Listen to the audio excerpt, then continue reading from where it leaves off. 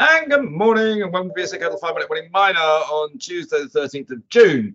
And we've got Paul Rankin back from his holiday. How was your holiday, Paul?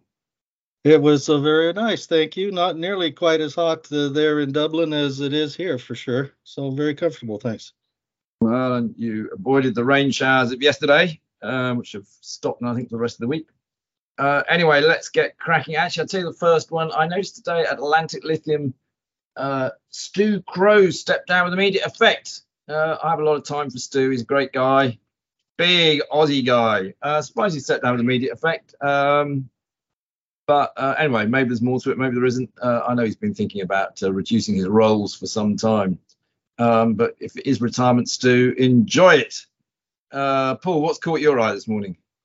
Well, in that Stu announcement there, he does have many fires that he has going at, and usually they're earlier stage than the Atlantic Lithium Ewoyaa project. So I suspect he wants to devote more time to his earlier stage interests now that Atlantic Lithium is getting into that pre-development phase here. I suspect he's more in the retirement mode, actually. But anyway, that's another discussion, Paul. What else? What other companies have caught your eye? Well, that's the interesting thing here. We had the announcement out yesterday that the private equity London group Appian will be selling on to Brazil Mines to a special purpose acquisition company, which is also London located, ACG Acquisition, for $1 billion. This is the Santa Rita nickel sulfide mine and the Sorote copper mine, both of which are in Brazil. And apparently it's got some heavy hitters that are prepared to put significant money into that deal. Glencore, Stellantis, the Chrysler parent, Volkswagen, Standard Chartered, Citigroup, all of those names are being touted here in that press release. The company would, upon completion, then be renamed as ACG Electric Metals, that being the nickel and the copper, of course, which would derive that name. And it is important to note, though, that there is still quite a lot of paperwork to complete, and there is still an overhang of a lawsuit dating back from a year ago involving Sibanye-Stillwater with Appian. So we'll see how that plays out. But it's a big deal in the merger space, that's for sure. Yeah, as you say, let's see how it plays out. Okay, moving on. Yep, moving on here.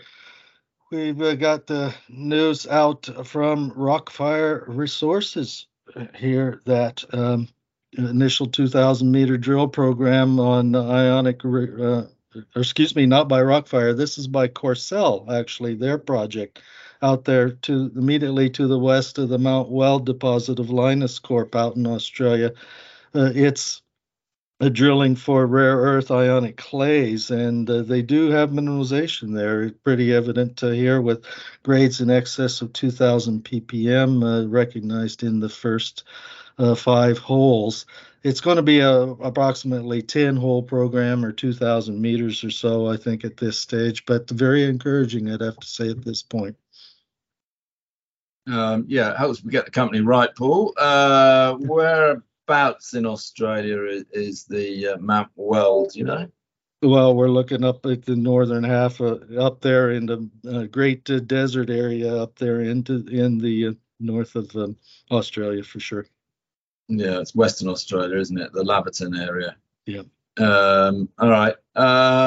Yep, keep going, Paul. What else you got? I did mention Rockfire Resources. They did have a press release out today, but it is on their Malawi zinc project, which is located in Greece. It's a historic zinc deposit that Rockfire now has an interest to drill out, and they're hole 4 in the current drilling program has confirmed what was suspected from historic Greek drilling back in the 1980s, that there are multiple zinc ore zones lodes to be defined here in the mine, and that they are continuous between drill holes, which is confirmed by this hole 4. So much more to do here, but they know for sure that they have some kind of a coherent body or bodies in order to define in this mine.